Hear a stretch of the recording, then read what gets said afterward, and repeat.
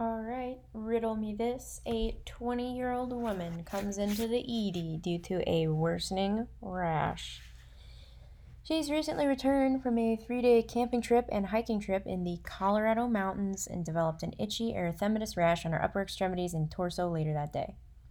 Some of the lesions progressed into small blisters. She reports falling into a bush and getting a few insect bites during the trip. Medical history includes seizures, managed with levetiracetam. Patient is menstruating. Vitals are within normal limits. On physical exam, the patient is uncomfortable. Skin findings include a bunch of fucking blisters. They look pretty itchy to me. No oropharyngeal lesions are present. The lungs are clear to auscultation, and heart sounds are normal. The abdomen is soft and non-tender. Which of the following is the most likely cause of this patient's current condition? The answer is activation of memory T cells. And with that, we have a case of allergic contact dermatitis. So this is a type 4 hypersensitivity reaction. Common triggers include poison ivy or poison oak, nickel, dyes, topical medications, and skincare products. Clinically, this presents acutely or chronically. Acutely, you have pruritic red, indurated plaques with vesicles and bulla. And chronic, you have lichenification and fissuring. Sounds pretty bad.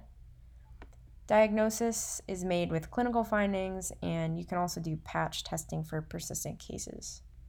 Treatment is avoidance of the suspected allergen and topical or systemic corticosteroids.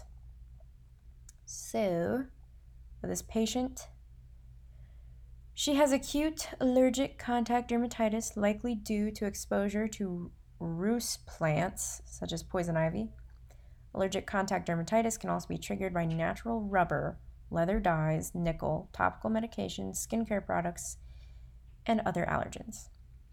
Allergic contact dermatitis is a type 4 delayed type hypersensitivity reaction that occurs in 2 phases.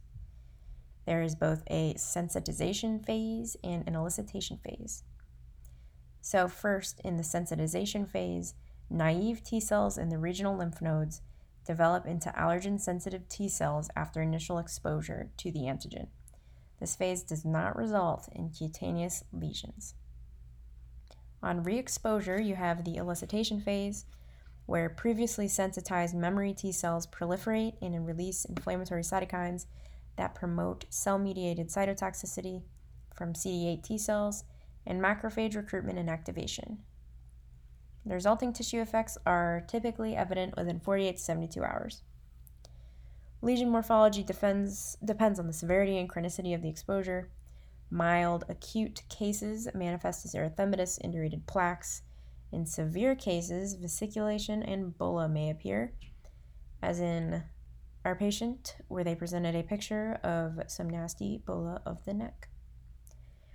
In contrast, chronic low-level exposure to an allergen, such as nickel clothing fasteners, leads to scaling, lichenification, and fissuring. Itching is a dominant feature in all cases. Treatment includes allergen avoidance and topical or systemic corticosteroids. The educational objective for this question was that allergic contact dermatitis is a delayed type hypersensitivity reaction caused by activation of memory T cells. The acute rash is characterized by intense pruritus, erythema, edema, and vesicles and bulla.